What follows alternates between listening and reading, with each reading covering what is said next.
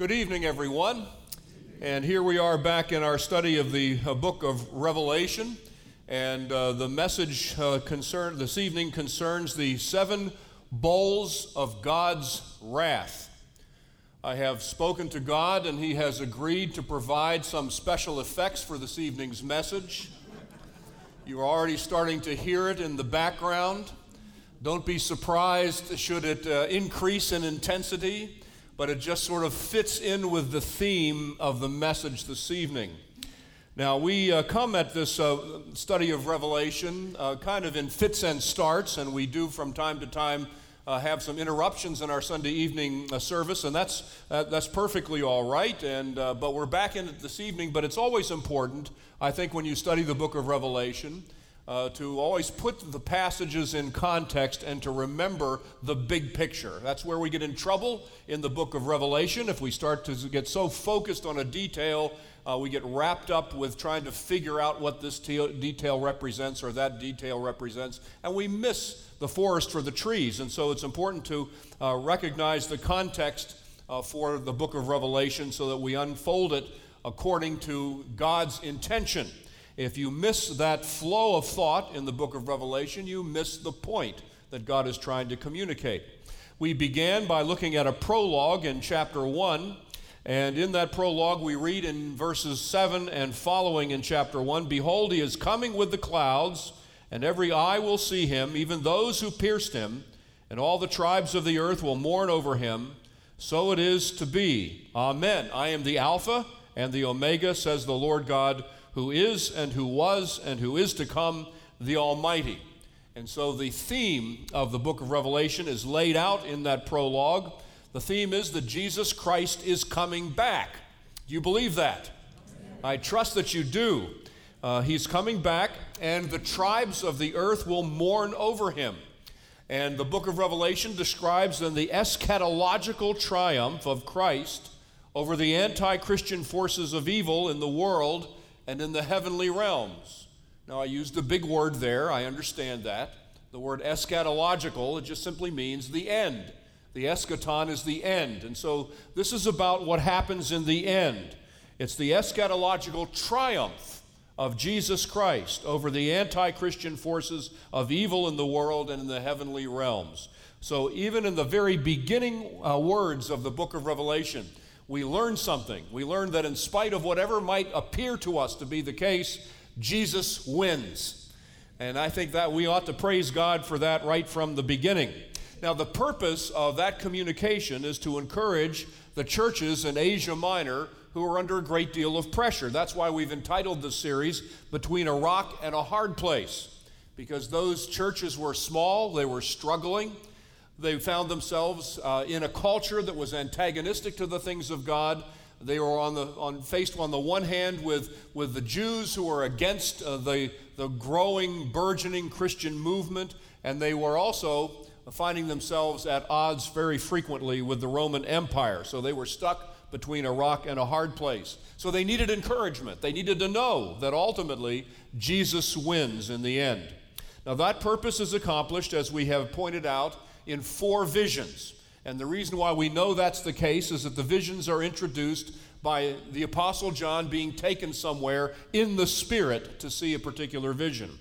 And that phrase, "in the Spirit," marks those 4 visions. The first one begins in chapter 1, verses 9 and 10, which is a vision of the glorified Christ, and it also includes the messages to the 7 churches in chapters 2 and 3. The second vision then begins in chapter 4. It starts with the heavenly vision and then moves into the elements of the tribulation. It is by far the longest of the 4 visions, and we're still in the midst of it, even in chapters 15 and 16 this evening. The third vision begins in chapter 17, has to do with the mystery of Babylon and the judgment of Babylon and the final triumph and consummation of Christ. And then finally, the final vision in chapter 21, beginning in verse 9 and following. The fourth vision has to do with the New Jerusalem and the heavenly state. And so we're in the middle of the second vision. The structure of the second vision unfolds in a number of different elements. Chapters 4 and 5 give us, first of all, a scene in heaven with God and with Christ. in which the lion lamb, that is Christ who is described in both terms, is worthy to break the seals and to open the book. And the book has to do with the record of the events leading to the consummation of history. And Jesus is worthy of doing that. So I think it's important that we recognize that this vision begins with that heavenly scene of God and of Christ. Then in chapters 6 through the beginning of chapter 8, we have the 7 seals. Now the seals enable us to open the book. They aren't the book itself. But we find those seals being introduced to us. There is an interlude in the middle of this section in chapter 7 between seals 6 and 7, in which we are introduced to the 144,000 of the tribes of Israel, and also the great multitude from every people, tongue, tribe, and nation. And we recognized as we exposited that section that those are two descriptions of the same people.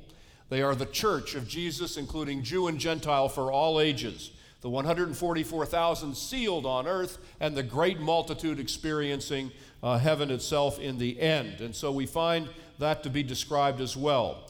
That section begins or ends with the 7th seal, where there is actually no plague itself in the 7th seal, but silence in heaven. Then beginning in chapter 8, verse 2, running through chapter 11, are the 7 trumpets. This is all, again, part of the tribulation that is unfolding. And there's an interlude in that section of the 7 trumpets between trumpets 6 and 7, just as there was an interlude between the seals 6 and 7. In that interlude in chapters 10 and 11, there was an angelic announcement. John gained his commission, as well as the description of the 2 witnesses who were martyred and then were resurrected. And also it indicates that those who survived the earthquake and observed the resurrection of the witnesses gave glory to God, indicating repentance. And we conjectured that this may possibly refer to the large-scale conversion of Jewish people toward the end of time. No plague content as well was described in trumpet number 7. Instead, the passage ends with a scene of worship at the end of chapter 11. And then in chapters 12 through 14, which we examined the last time we were together, some commentators regard that as an interlude. We looked at it perhaps as another cycle of 7s, 7 significant histories, where in chapter 12, verses 1 through 6, we have the relationship between the woman and the dragon, or the people of God and the dragon. In chapter 12, verses 7 through 12, we have the history of Satan being cast out of heaven. In verses 13 to 17 of that chapter, we have a description of the war between Satan and the woman, or the people of God, once he was cast out. In chapter 13, we find the beast from the sea, and then also the beast from the earth, one of which has more to do with the political systems, and the other has to do with the religious systems which support the corrupt political systems. And then in chapter 14, we have the Lamb and the 144,000 on Mount Zion. Now that's interrupted once again with an interlude between 6 and 7. There are 3 angelic announcements that take place, and then the scene shifts to its conclusion of the harvest of the earth. And we recognized at that time there were 2 harvests, one for the redeemed and one for the unredeemed. And now we move to the completion of the second vision, which are the 7 bowls of the wrath of God in chapters 15 and 16. And so that's where we pick up our exposition this evening. First of all, beginning in chapter 15, verse 1, we read, "Then I saw another sign in heaven, great and marvelous, 7 angels who had 7 plagues, which are the last, because in them the wrath of God is finished. And I saw something like a sea of glass mixed with fire, and those who had been victorious over the beast and his image, and the number of his name, standing on the sea of glass, holding harps of God. And they sang the song of Moses, the bondservant of God, and the song of the Lamb, saying, Great and marvelous are your works, O Lord God the Almighty. Righteous and true are your ways, King of the nations. Who will not fear, O Lord, and glorify your name? For you alone are holy, for all the nations will come and worship before you, for your righteous acts have been revealed." And so as we unfold this section, we're talking about essentially the martyrs anticipating the end result of the wrath of God being unfolded. We're talking about the preparation of the people of God for the wrath of God as it unfolds against the people who have rejected God. It talks in this passage about the last plagues. These are the last plagues that essentially finish the wrath of God. It's in context, it means it's the last plagues as part of the tribulation. As you'll learn as we continue to unfold the book of Revelation, there will still be more wrath to come in Satan's and the beast's destruction in the lake of fire. But in the context of the tribulation, these are the last of the wrath of God being poured out upon those who have rejected God.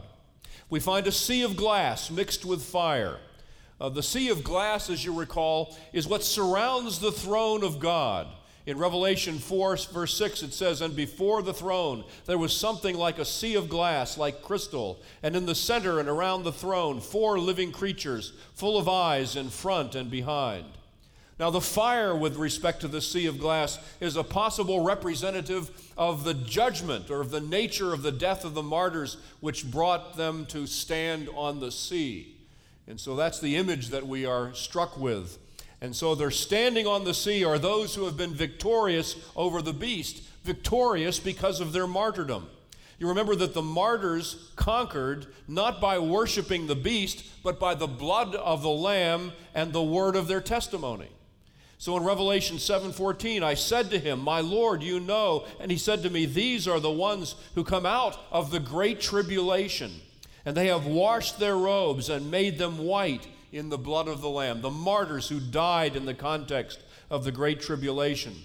Revelation 12:11, "And they overcame him because of the blood of the Lamb and because of the word of their testimony, and they did not love their life even when faced with death."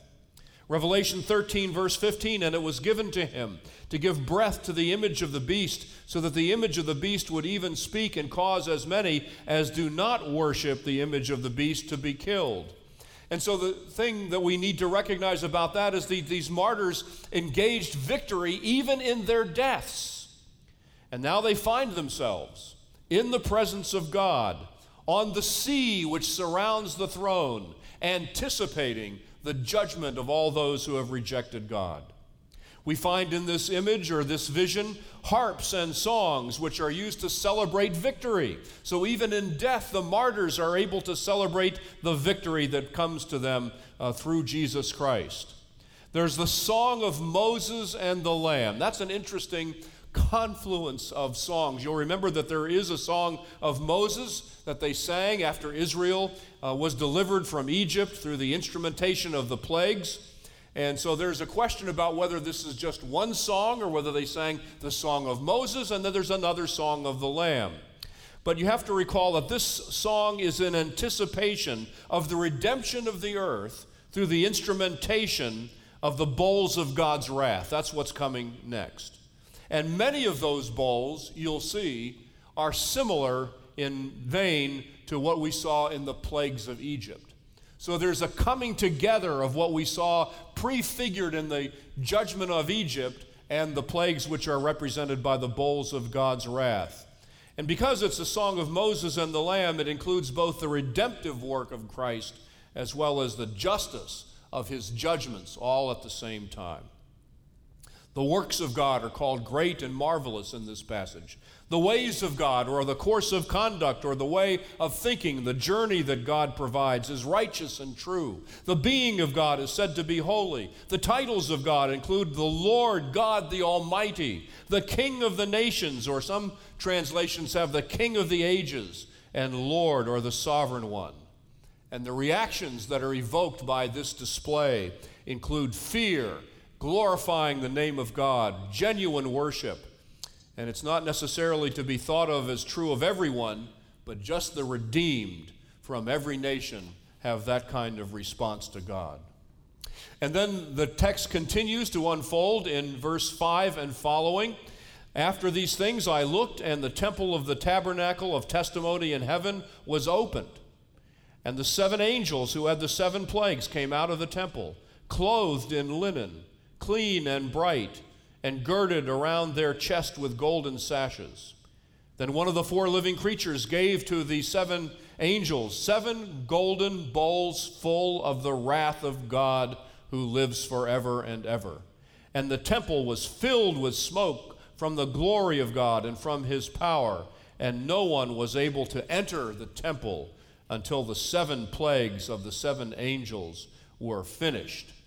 Here in this passage we have the angels receiving wrath from the temple, which they will then eventually go out and pour out on the people who have been antagonistic to the things of God. It's interesting that the temple and the tabernacle are identified here. Both are names for the dwelling places of God, and both contain the Ark of the Covenant, indication of God's faithfulness to his covenant promises and of his law.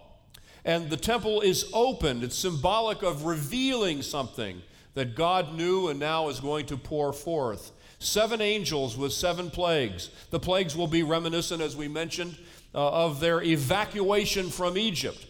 Clean and bright linen and golden girdles indicate the splendor of these angels. The 4 living creatures are the closest beings to God in the throne room of God. They deliver the bowls of wrath to these angels. And that's an indication that the bowls of the wrath of God originate from God himself and carry his sanction. I want to mention something at this point because we have a tendency in evangelical Christianity today to underplay the wrath of God in the first place. And most evangelicals recognize that the wrath of God will eventually take place on all those who have unalterably been opposed to the things of God. But we also have a tendency, even among Bible-believing evangelicals, to underplay God's role in the wrath of God. That in fact the judgment of God is really more about God turning his back on those who are unalterably opposed to him, or those who have worshiped the beast. But this demonstrates that the wrath of God comes from God himself and bears his direct sanction.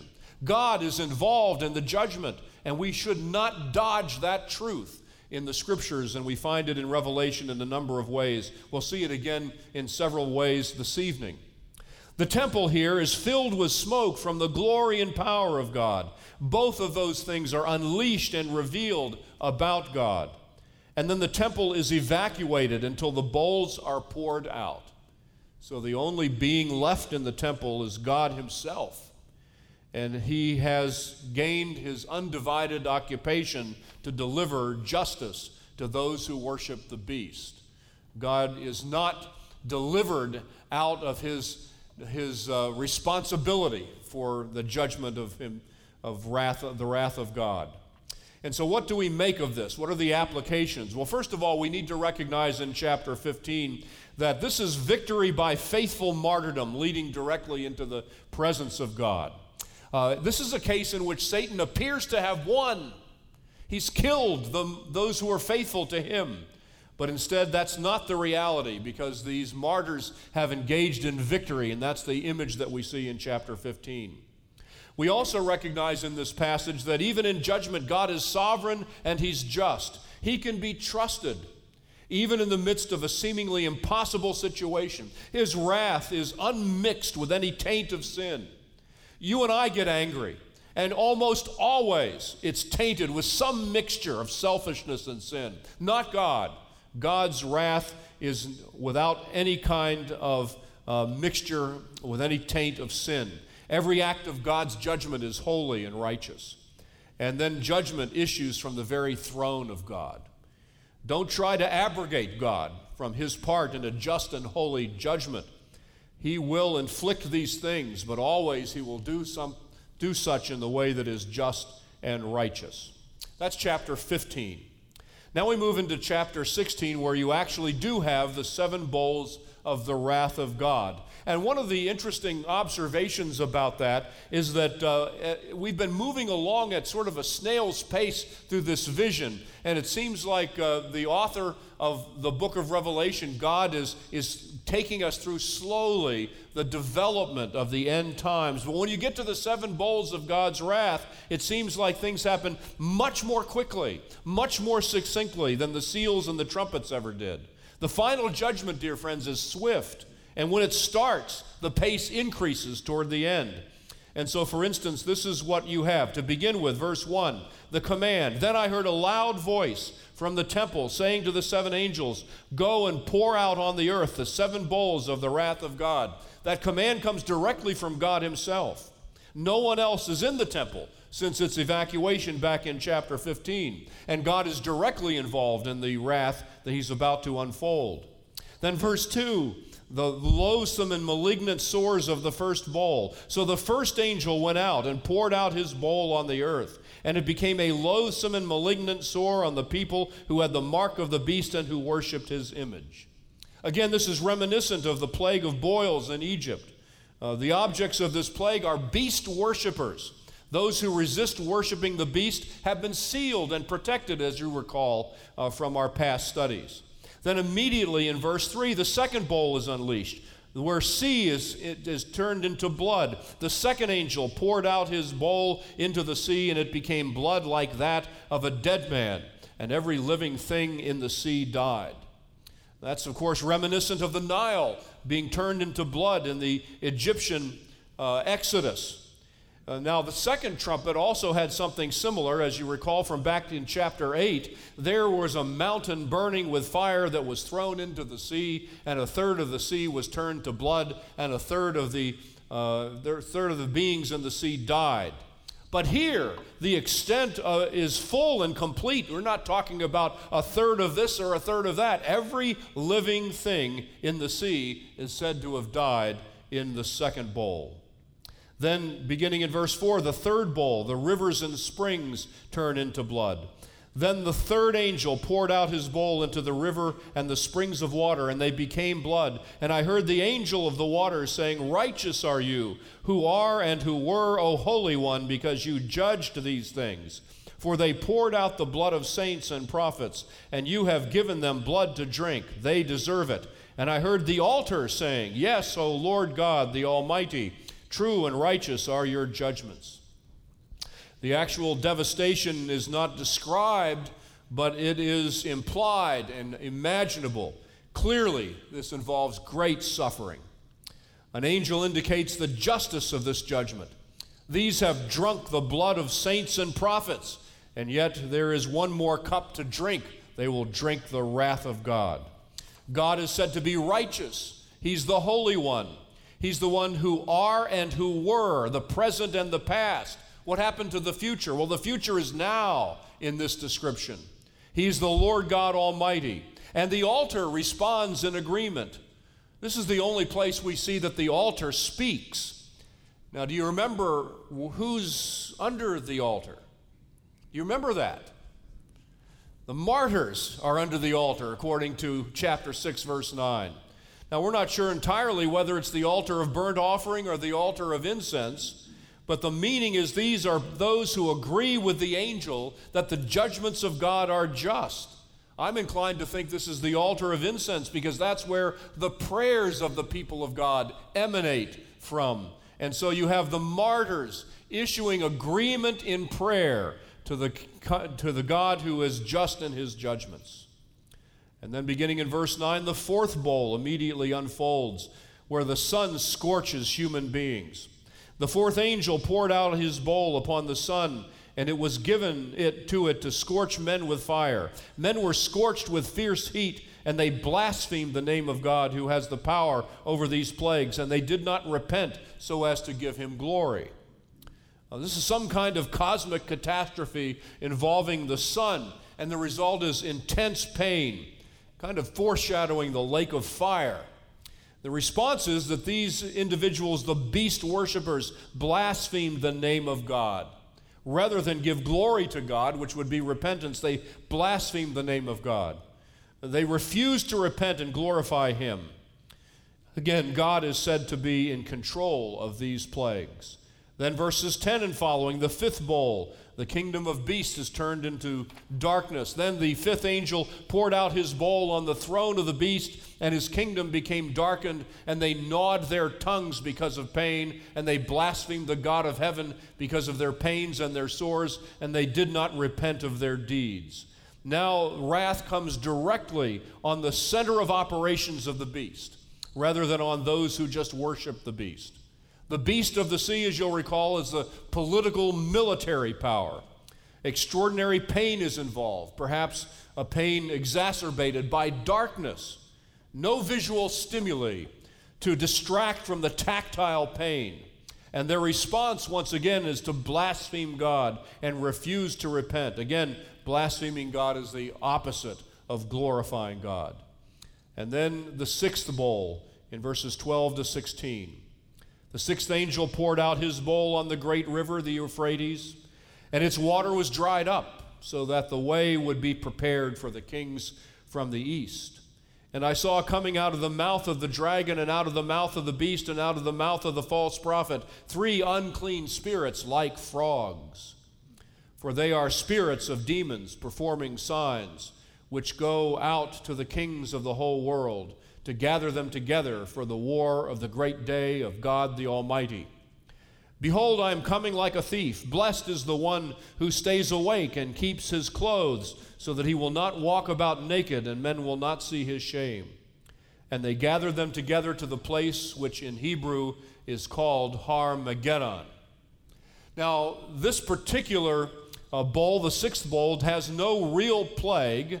It is essentially preparation for the final battle. The frogs are demonic spirits of one kind or another. They engage in miraculous signs directed to kings who will come for battle. Satanic in origin are they. The dragon, the beast of the earth, the beast of the sea, who now is identified as the false prophet. That's the first time, by the way, that the beast of the earth is said to be a false prophet. And that's consistent with its religious character. And verse 15 is kind of an interjection in this bowl for the church. You'll recall what that said. Behold, I am coming like a thief. Blessed is the one who stays awake and keeps his clothes, so that he will not walk about naked, and men will not see his shame. That helps the church to stay in perspective during this great tribulation. It's reminiscent of Jesus teaching about the second coming, his coming as a thief in the night. Its purpose is that the church should be watchful and clothed with the righteousness of Christ. And then in verse 16, we have the gathering of these kings. This is an interesting observation to make. Har-Magedon literally means the mountain of Megiddo. The mountain of Megiddo. The funny thing about that is Megiddo is not a mountain. Megiddo is a plain. Megiddo is a plain, part of the plain of Jezreel. It's between the Sea of Galilee and the Mediterranean Sea. I've driven through that on a couple of occasions. There's no doubt about it. You can't see a hill anywhere, pretty much. But it is a famous battleground in the history of Israel. Deborah and Barak defeated the Canaanite king Jabin in this plain. Azariah was slain by Jehu in this scene. But Ezekiel speaks about a final battle taking place on the mountains of Israel. And so what you have in this passage is some combination of these two images of conquest. The mountains of Palestine and the battlegrounds of Israel's history are brought together in this grand battle, which comes in the finale. And then the seventh bowl unfolds in verse 17. The seventh angel poured out his bowl upon the air, and a loud voice came out of the temple from the throne saying, "It is done." And there were flashes of lightning and sounds and peals of thunder. And there was a great earthquake, such as there had not been since man came to be upon the earth. So great an earthquake was it, and so mighty. The great city was split into 3 parts, and the cities of the nations fell. Babylon the Great was remembered before God to give her the cup of the wine of his fierce wrath. And every island fled away, and the mountains were not found. And huge hailstones, about 100 pounds each, came down from heaven upon men, and men blasphemed God because of the plague of the hail, because its plague was extremely severe. This vision has to do with the air, which is the location, as you'll recall from other New Testament passages, of the kingdom of Satan. He's the prince of the kingdom of the air. And the common manifestations of divine power and glory are evidenced in this passage. An announcement from the throne that it is done. Again, this is the last of the tribulation wrath. Not the last of wrath entirely, but the last of the wrath that takes place in the tribulation. The earthquake is unsurpassed. A similar phenomena took place in chapter 4, verse 5 in the vision of God, and in chapter 8, verse 5 in the preparation for the sounding of the trumpets, and in chapter 11 following the sounding of the seventh trumpet. But this is unique in its extent. The great city, which is Babylon, is split into three parts, which is an indication of its complete destruction. The cities of the nations also collapsed. That is sort of a proleptic view, an anticipatory view of the destruction of the nations that supported the beast. And Babylon drinks the cup of the wrath of God. And you'll remember that Babylon is simply symbolic of the world political system that is antagonistic to God. The islands and the mountains are affected. Huge hailstones fall on men. And the response, once again, is they blaspheme God. Again, they failed to glorify God. There is no final repentance for those who have worshiped the beast. And so God is sovereign, even over judgment. That's what we see in this passage. We also see some interesting things in this passage. The unity of the Bible is evidenced in here because we have such a connection between the plagues of Egypt and the song of Moses and the Lamb. And so there is a sense in which the Bible ties itself together in the book of Revelation. God responds as well in this chapter to the prayers and the worship of his people, as we saw emanating from under the altar. Repentance, by the way, is also not something that people do unless they are moved by God in regeneration. All of these people under judgment do not repent. God's judgment is not rehabilitative.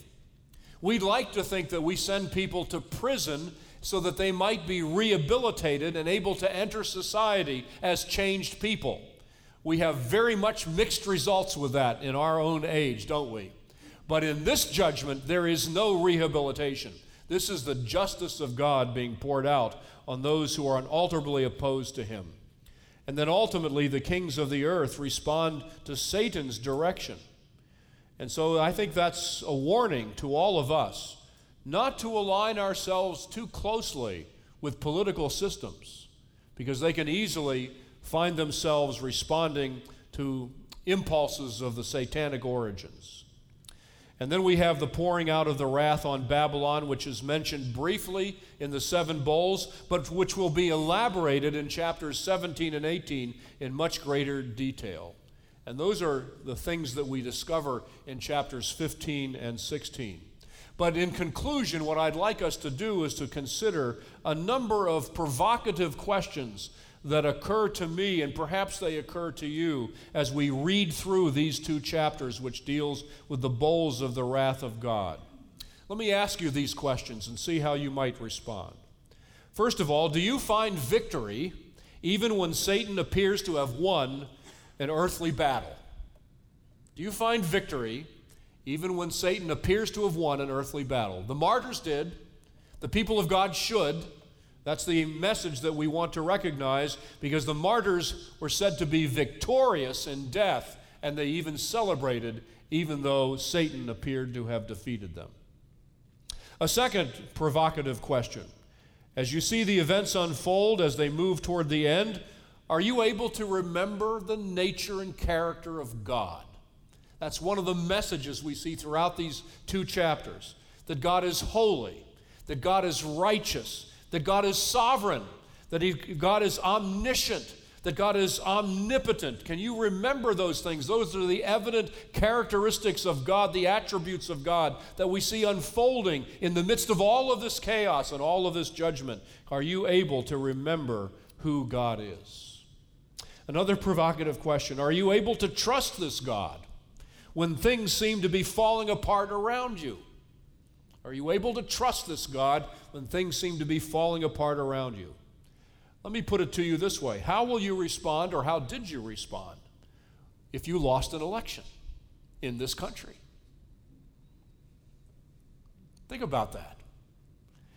That's an encouraging thing for you to recognize, that God's in charge, no matter what happens on the political scene in this day and age. You may be quite perplexed about what you see in this day and age, but are you able to trust this God, no matter what circumstances happen to unfold for us politically? Here's another one. Do you see God's judgment as being righteous and just and holy? Can you believe in a God who is actively involved in directing this judgment? We don't have to justify God when he righteously carries out his sentences. Another one is this: do you pray for God's righteous judgment of evil? You find this in the Psalms. We have a hard time echoing those things from time to time, but that is the plea of the martyrs in chapter 6, praying for the judgment of evil. Do you pray for God's righteous judgment of evil in our world? Do you recognize that you can't scare the hell out of people? You know, I hate to put it like that, but that's what you find in these chapters. You can't scare the hell out of people. That no matter what the wrath of God is that pours out upon those who worship the beast, they don't repent. The judgment of God at this stage of the game is not rehabilitative. Do you see that only those who are regenerate are going to turn to Christ? Only those who have been born again turn to Christ. The punishment of the wrath of God does not accomplish redemption. And then finally, do you hold power loosely? Political power or any other kind of power? Will you be discouraged or demoralized if things don't go the way you think they ought to go? You know, the worst days of the Church of Jesus Christ over the last 2 millennia have been times when the church was too closely associated with the political realm. Those were the darkest days for the Church of Jesus Christ. So we need to be careful about that, because that's what we see. The satanic elements engaged not only in the political system, but also in a religious system that supports it. We need to be careful about who we are before God. So that's what we discover, I think, by way of application and challenge from these 2 chapters, 15 and 16, as the 7 bowls of the wrath of God are poured out on those who have worshiped the beast and who have been unalterably opposed to the things of God. May we pray together, and then Pastor Don will come and lead us in one final hymn. Heavenly Father, these are stark words. We don't consider them lightly. We find them challenging to our spirits. We find ourselves in many ways revulsed by some of the images that are unfolding before us. Nevertheless, Father, we recognize that these judgments come from your very throne room, that you are a just and holy and righteous God who ultimately will have your way in this world, and the kingdom of God, the kingdom of Christ will prevail, and the evil in this world, all of those elements that are unalterably opposed to you, will be judged and punished. Oh God, glorify yourself. Give us the courage to walk as the people of God through difficult times. And as we find the end approaching, we pray that we would remain faithful, that we would be the people of God in this place for this time. In Jesus' name we pray. Amen.